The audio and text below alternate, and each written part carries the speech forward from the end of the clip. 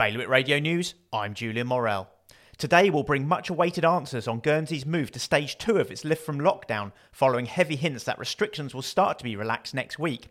Members of the Civil Contingencies Authority spoke in depth about what stage 2 would mean for islanders earlier this week, but stopped short of officially confirming when it would start. A major change has already been announced this week, with schools set to reopen on Monday. It's been revealed in Jersey that some of the government's most senior civil servants have had to be formally ordered to carry out ministers' decisions on providing more COVID business support and increased nursery funding. Economic Development Minister Lyndon Farnham had to formally overhaul his chief officer twice to provide financial support to businesses over the pandemic.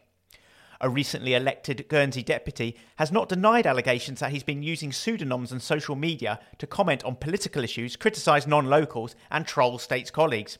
When approached by Express, Guernsey Party member Chris Le Tissier refused to be questioned on whether he was behind the tweets, which have now been deleted. It's emerged that Government of Jersey CEO Charlie Parker has been given a fresh fixed-term contract to see out his final few months as Jersey's top civil servant. The new 3-month contract entitles Mr Parker to the same pay and allows him up to 10 days off on a use-it-or-lose-it basis. The controversial official is leaving his job early after refusing to give up a non-executive role that he took without formally telling his employer. More on all these stories at bailiwickexpress.com. Today's weather, mostly cloudy, but with some sunny periods and rain at times, sometimes heavy. A top temperature of 12 degrees. Bailiwick Radio News.